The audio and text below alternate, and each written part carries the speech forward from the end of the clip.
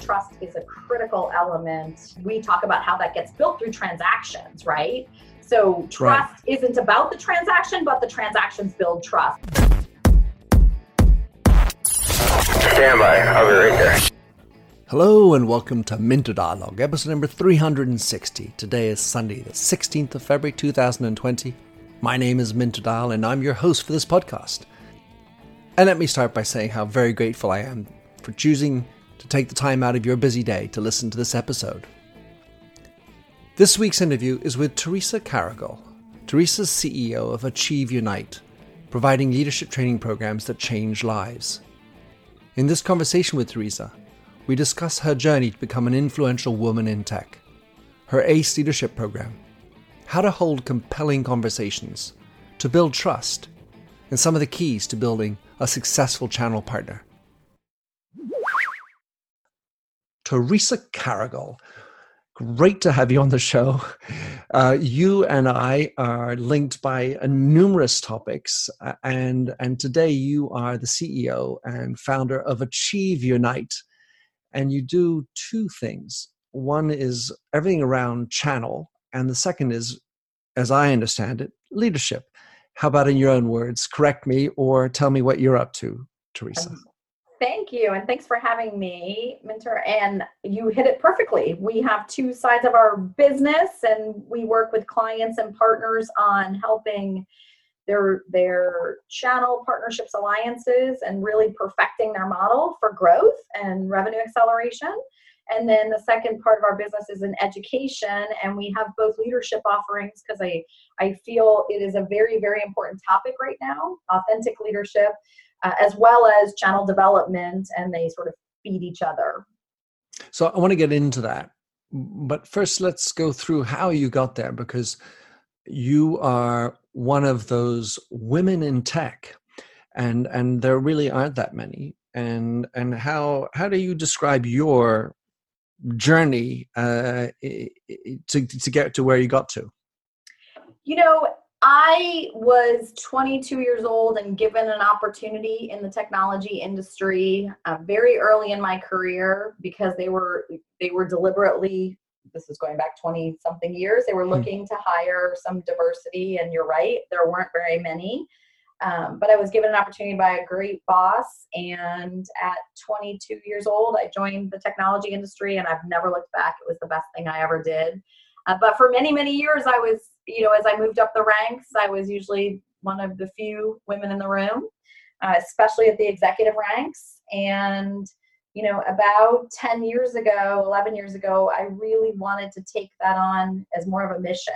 Some amazing women have helped me over the years. And so we started a leadership council. It's called the BAPT Women's Leadership Council. I think the first year there was 7 women in the room, and this past year there was 150, and even more importantly, there were 9 executives on the advisory board helping to create an amazing experience for the women. And this year, I think we'll have 20 executives that are creating that experience for the women. So that's how far we've come in just 10 years. So let's say leadership is a large topic, and there's leadership in tech, there's women leaders, and I'm wondering how those cross over, and where is it hardest for women to make it as an executive leader in a tech industry? Well, so first of all, I think you and I are very philosophically aligned around leadership. And when we talk about leadership, we talk about, the EQ and the IQ, right? Mm-hmm. And that when I think about the best leaders, regardless of gender, they have both of those strong, right, in their domains. And so that philosophically is how we fundamentally operate as a company. It's how our ACE leadership, authentic leadership program is built. And, so I start there. And then as far as, the barriers that women and for that matter, minorities, the barriers we all face is in breaking down, assumptions, that other people make, and getting into those conversations and getting past some of these things. And, I have always believed that as long as you're having the conversation, even if it's a difficult one, you're in good shape. The minute you stop having those conversations and people are doing other things and in the back rooms, that's when we have problems. As soon as we start talking about these types of issues, we're always, at least I'm always at risk of making generalizations. It's been my observation that there are, let's say, women who feel the need to espouse a more masculine approach, let's say recognize, follow the patterns and language and behaviors that they've observed, and then fit in. And then there are those who feel that there's another way forward. Do you think that's correct? And what can you do to make that happen better? Well, I think about, since we started the ACE leadership program, we've had 75 women go through it. And what is so inspiring to me is they leave way more confident and empowered. And, it results from going deep in yourself, right? That's where that confidence stems from. And what's neat is I've had the pleasure of helping several of them navigate promotions and big senior leader jobs that they weren't even going for prior to going through this program. And, I think that is having mentors and other men and women who can really help you navigate the landscape when you're new to it, right? That is so critical to how we raise more and more women up across tech, but across, multiple industries, right? Sure. And the other thing is, and I often bring this up in forums where we're having this topic with men and women, is this is also an economic issue, right? And think about the United States of America. The United States of America cannot remain competitive unless both the men and women are successful in the workplace, right? It's a sheer numbers game. So things like that are also really important because people don't think of it that way. The word that I pick out of what you said is confidence. It's hard to imbue confidence in someone. I mean, I feel like some people come with it and some people don't. And when you're going into a situation, even if you're confident, where to use the analogy, you're walking into the men's locker room, it can feel a very daunting place. And as confident as you may be, and I had a long conversation with a French headhunter who has, because they have a quota on 40% of board composition having to be women. So he is, and his team, by the way, only women. They're focusing on this particular zone, and he and I were chatting about how several of the women he's positioned on boards are now smoking cigars. Well, that's interesting because it's interesting you say that. I have a dear friend, Cheryl, who actually helped to build the ACE program. And Cheryl Shapiro is a leadership coach and a facilitator. And she often says, how in the corporate world over the next 5 years do we help women lead from their strengths and not feel like we have to convert ourselves into, smoking cigars, whatever that is, right? It's an analogy, of course. Yeah, or being in the locker room or swearing, whatever that other image is. And I think that's another part of this dimension that we need to keep helping. And then not only that, but the second part of that is, how do women help women? Because there has been, I remember a mentor who is in London, Karen Flatford, and Karen said, I see it and I don't know, why don't women help women? But that's changing, and it takes people like Karen, hopefully people like me, where we really are helping and demonstrating that, the proof's in the pudding, right? And the more you lift up, the more good things happen in the universe. And so I think that's the second part of this that's equally as important. And I think as you're talking about it, it's this notion of allowing for us to be who we are, and as, let's say, the strengths what are those strengths, and giving them value, of course, not just to the women, but the people on the other side of the table who are, let's say, welcoming it or not, the women into the board. It's so interesting because I was with Rod Baptiste, we were having a conversation, and how important it is, if you're going to come to a women's leadership council, you're not a victim, right? This is it is about empowerment, and it's also about bringing men and into the conversation. This isn't a women only, because I don't think that works. I really don't. If we preach and believe inclusion, then we have to live that. And so I think doesn't mean that women don't need to have forums in order to really understand, grow, build, develop one another, but we also have to include men into the conversation. Something that really stuck out to me, Teresa, when I was reading up about you, you have this one sentence which goes, "That's why our team focuses on leading compelling conversations in the pursuit of dynamic results." So I was wondering, is that part of your educational program? And how does one go about? I mean, I'd love to be part of compelling conversations. Well, it is absolutely. It's part of it's part of all of our education programs. We do a flipped classroom approach. And so everything, we subscribe to the adult learning philosophies of adults learn from interaction, experiential learning, problem solving. And so that's what we do in all of our programs. And, in the ACE leadership program, ACE stands for Authentic Leadership, Collaboration, Empowerment, Leadership by Influence. And that program specifically there are some incredibly powerful conversations that happen, getting your voice heard, negotiations, difficult conversations. How do you navigate those? How do you lead from your strengths? What's your brand? There's just some very, very incredible meaningful conversations that have happened that I think are what they spawn those individuals, and those individuals who really put in that work during those programs have gone out then and had a whole nother experience in the workplace, which is what is so inspiring to me. It sounds less about education, or at least, as in teaching, and more about self-education. That's a great point. Because it is a lot about self in the program. I agree with you. You were featured in a book which I haven't read, but it's called How to Be a Woman in Technology, written by Cheryl O'Donoghue.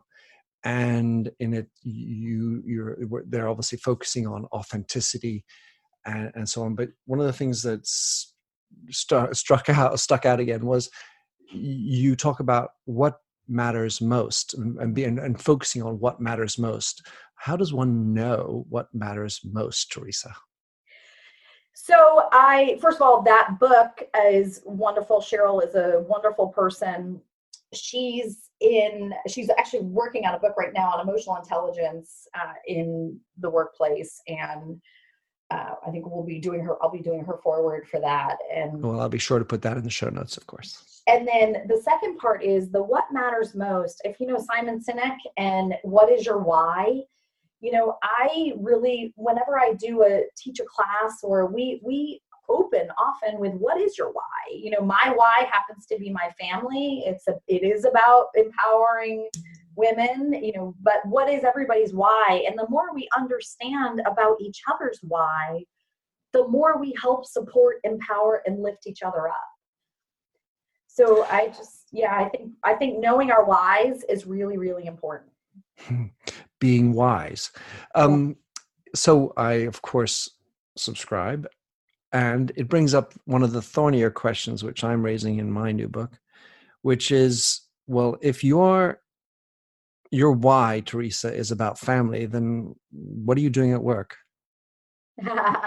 My why is about family and women empowerment, and I have two young men who I want to grow up, and they both of my boys are very hard workers. I watched AJ be sick for one day, and he said, "Mom, I have to get back to school. I have a lot to learn and to keep up with." And it made me so proud because they're both really focused on their intellect, their academics, as well as their sports, and becoming really great, well-rounded people. That's a great tribute.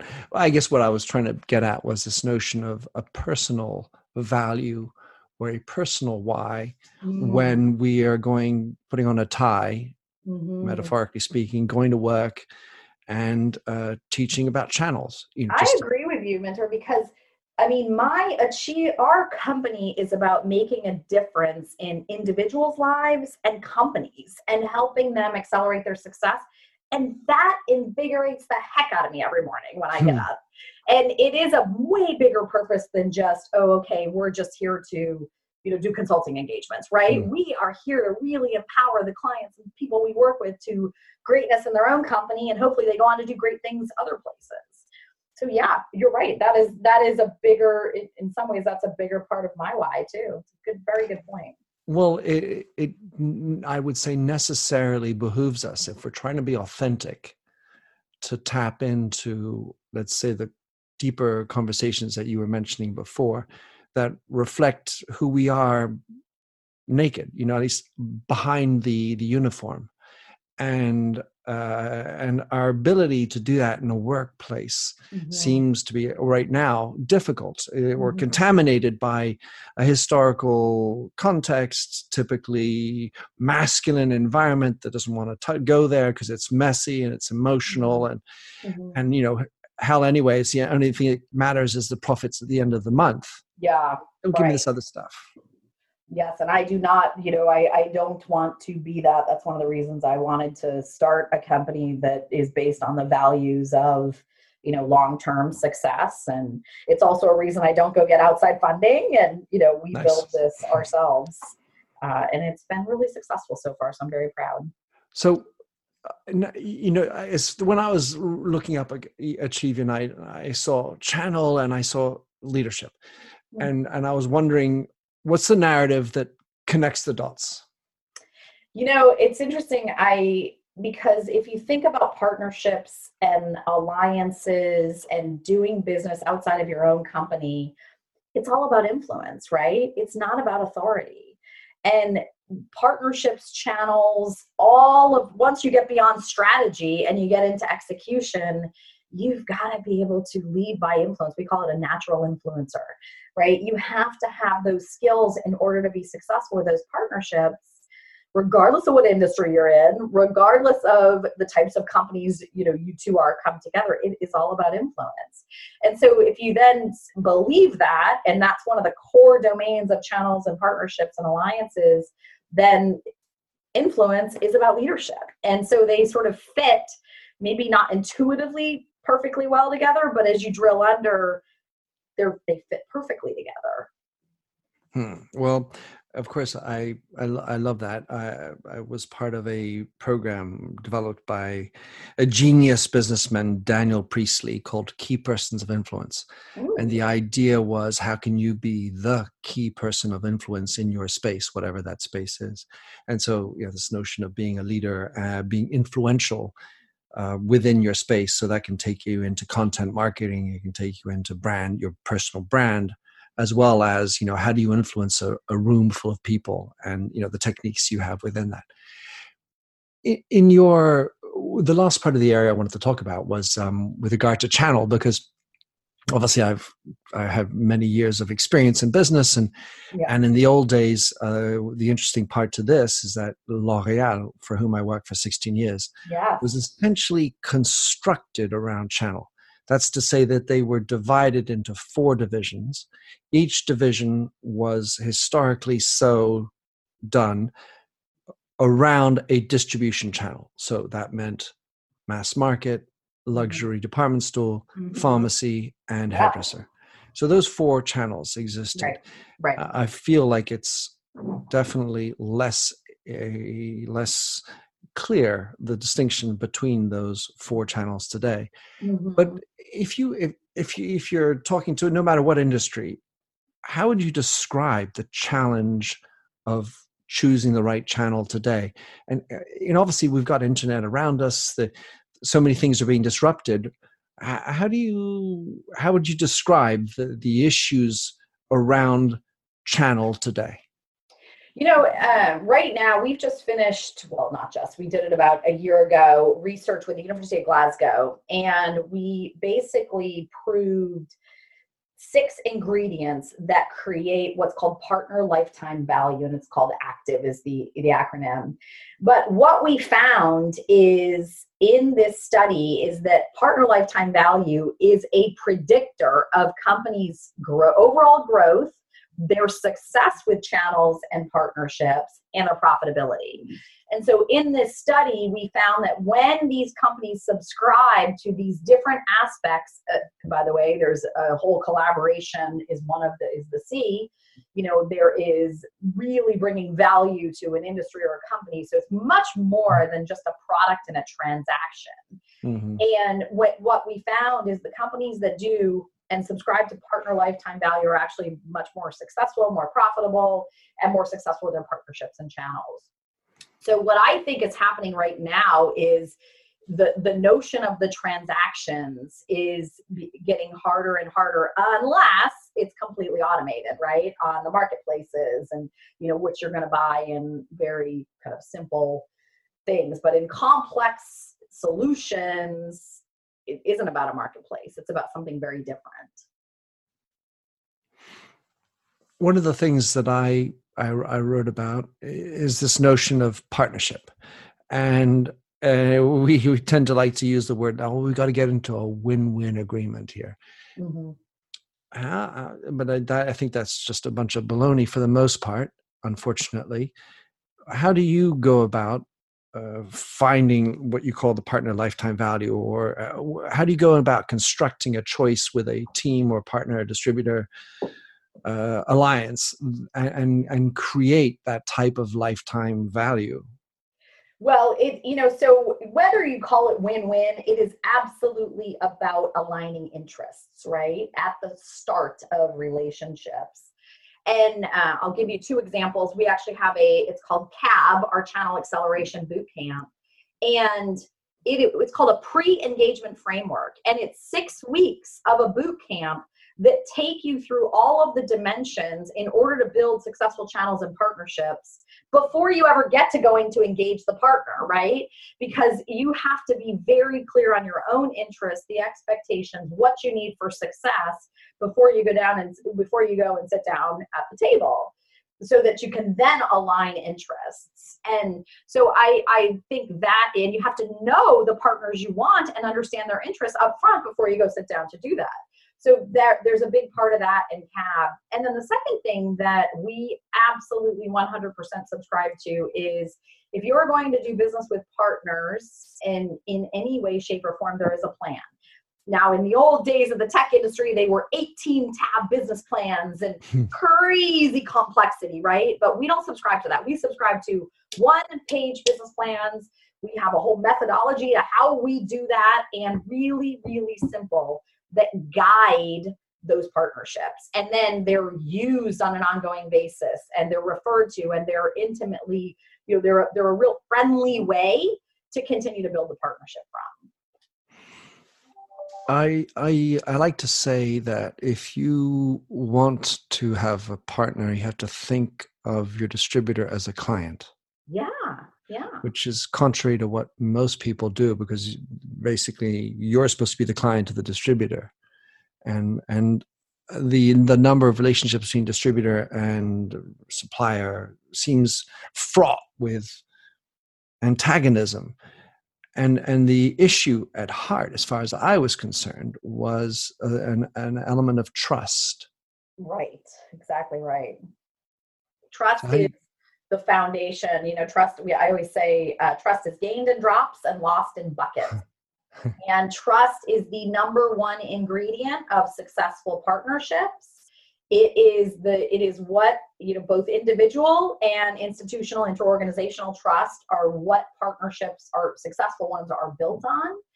And so, yeah, I think trust is a critical element. And how that gets built, we talk about how that gets built through transactions, right?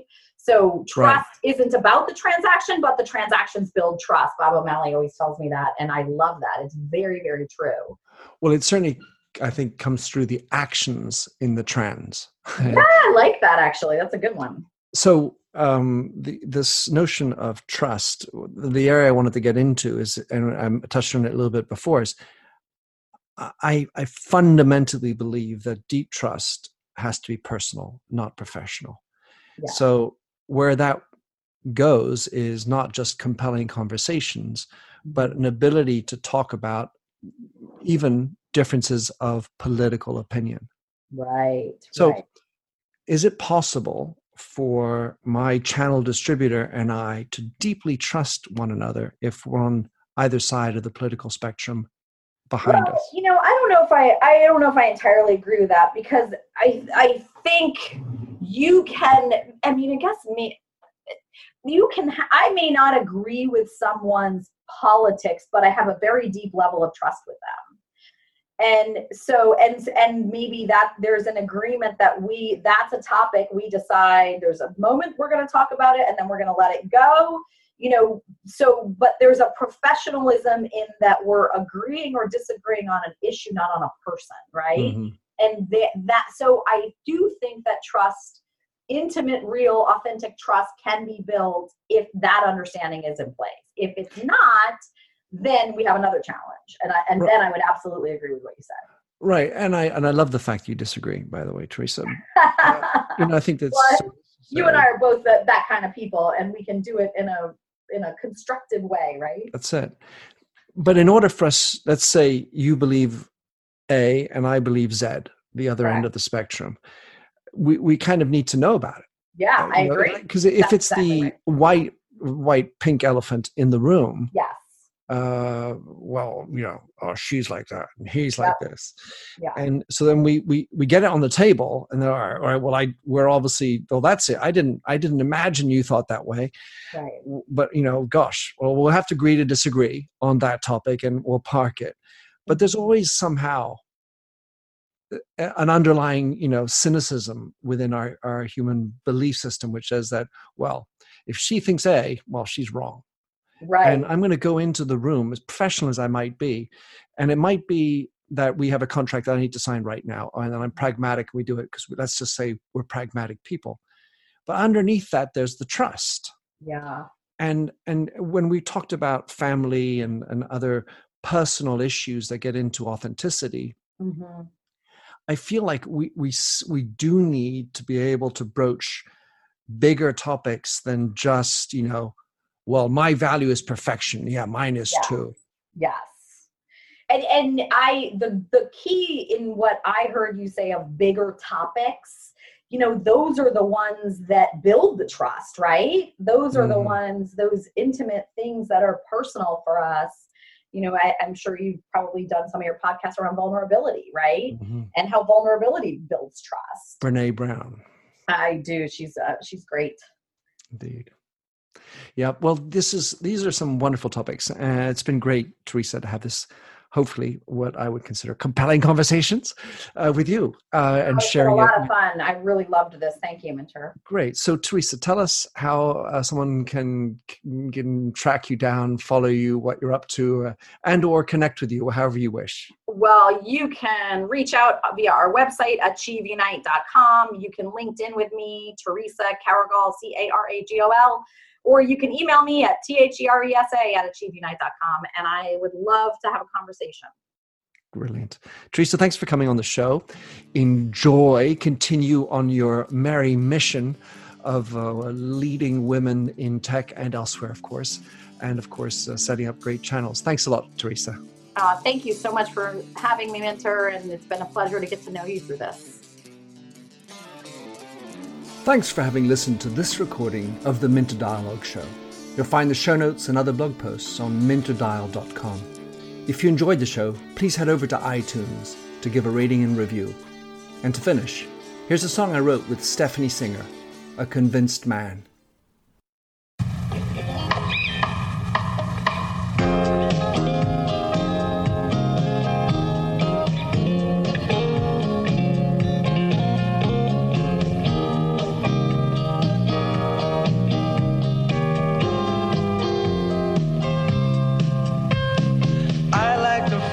Stranger tucked around me, precipitating the danger. To feel free, trust is the reason. Still, I won't toe the line. I sit here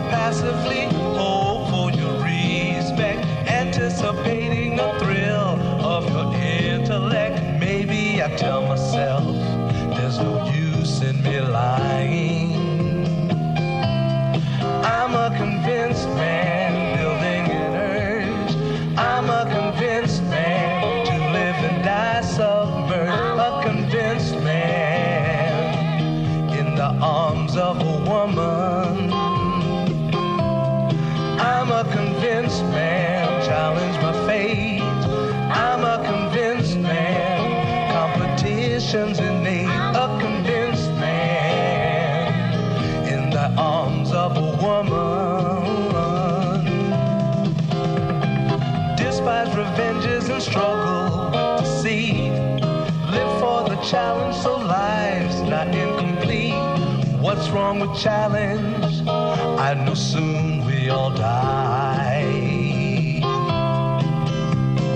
I like the feel of a stranger tucked around me, precipitating the danger. To feel free, trust in my reason, and let me show you why.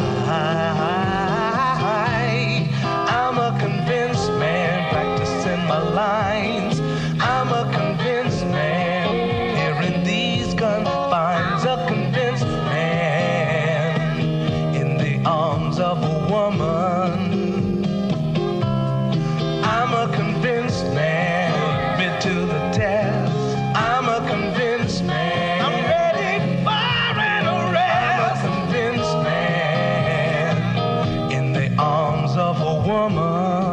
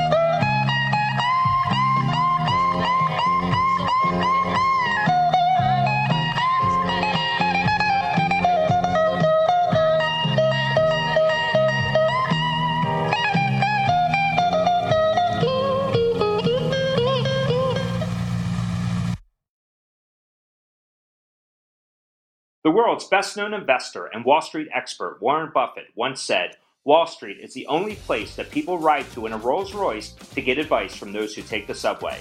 Mr. Buffett's quote is remarkably accurate, but how many people would rather receive advice from him than someone simply guessing?